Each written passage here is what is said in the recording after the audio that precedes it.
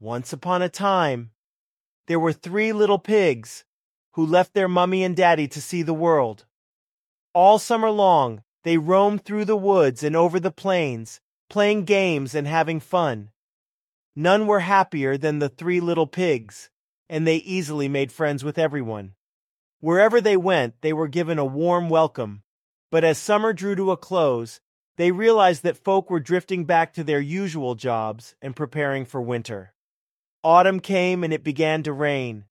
The three little pigs started to feel they needed a real home. Sadly, they knew that the fun was over now, and they must set to work like the others, or they'd be left in the cold and rain with no roof over their heads. They talked about what to do, but each decided for himself. The laziest little pig said he'd build a straw hut. "It will only take a day," he said. The others disagreed. "It's too fragile," they said disapprovingly, but he refused to listen. Not quite so lazy, the second little pig went in search of planks of seasoned wood. Clunk, clunk, clunk! It took him 2 days to nail them together, but the third little pig did not like the wooden house. "That's not the way to build a house," he said. "It takes time, patience, and hard work to build a house that is strong enough to stand up to wind, rain, and snow, and most of all, protect us from the wolf." The days went by, and the wisest little pig's house took shape, brick by brick. From time to time, his brothers visited him, saying with a chuckle, "Why are you working so hard? Why don't you come and play?" But the stubborn bricklayer pig just said no. "I shall finish my house first. It must be solid and sturdy, and then I'll come and play," he said. "I shall not be foolish like you, for he who laughs last laughs longest." It was the wisest little pig that found the tracks of a big wolf in the neighborhood. The little pigs rushed home in alarm. Along came the wolf, scowling fiercely at the laziest pig's straw hut. "Come out!" ordered the wolf, his mouth watering. "I want to speak to you." "I'd rather stay where I am," replied the little pig in a tiny voice. "I'll make you come out," growled the wolf angrily, and puffing out his chest, he took a very deep breath.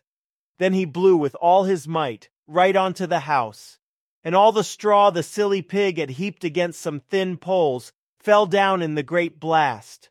Excited by his own cleverness, the wolf did not notice that the little pig had slithered out from underneath the heap of straw and was dashing towards his brother's wooden house. When he realized that the little pig was escaping, the wolf grew wild with rage. "Come back!" he roared, trying to catch the pig as he ran into the wooden house. The other little pig greeted his brother, shaking like a leaf. "I hope this house won't fall down. Let's lean against the door so he can't break in." Outside, the wolf could hear the little pig's words. Starving as he was, at the idea of a 2-course meal, he rained blows on the door. Open up! Open up! I only want to speak to you." Inside, the two brothers wept in fear and did their best to hold the door fast against the blows. Then the furious wolf braced himself a new effort. He drew in a really enormous breath and went whoosh! The wooden house collapsed like a pack of cards. Luckily, the wisest little pig had been watching the scene from the window of his own brick house, and he rapidly opened the door to his fleeing brothers, and not a moment too soon, for the wolf was already hammering furiously on the door. This time the wolf had grave doubts. This house had a much more solid air than the others. He blew once, he blew again, and then for a third time, but all was in vain, for the house did not budge an inch. The three little pigs watched him, and their fear began to fade. Quite exhausted by his efforts, the wolf decided to try one of his tricks. He scrambled up a nearby ladder, onto the roof to have a look at the chimney. However, the wisest little pig had seen Thil's ploy, and he quickly said, "Quick, light the fire." With his long legs thrust down the chimney, the wolf was not sure if he should slide down the black hole. It wouldn't be easy to get in, but the sound of the little pigs' voices below only made him feel hungrier.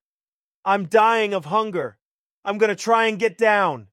And he let himself drop, but landing was rather hot, too hot. The wolf landed in the fire, stunned by his fall. The flames licked his hairy coat, and his tail became a flaring torch. "Never again!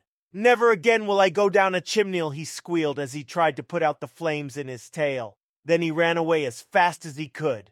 The three happy little pigs dancing round and round the yard began to sing, "Tra-la-la-la, tra-la-la-la, the wicked black wolf will never come back."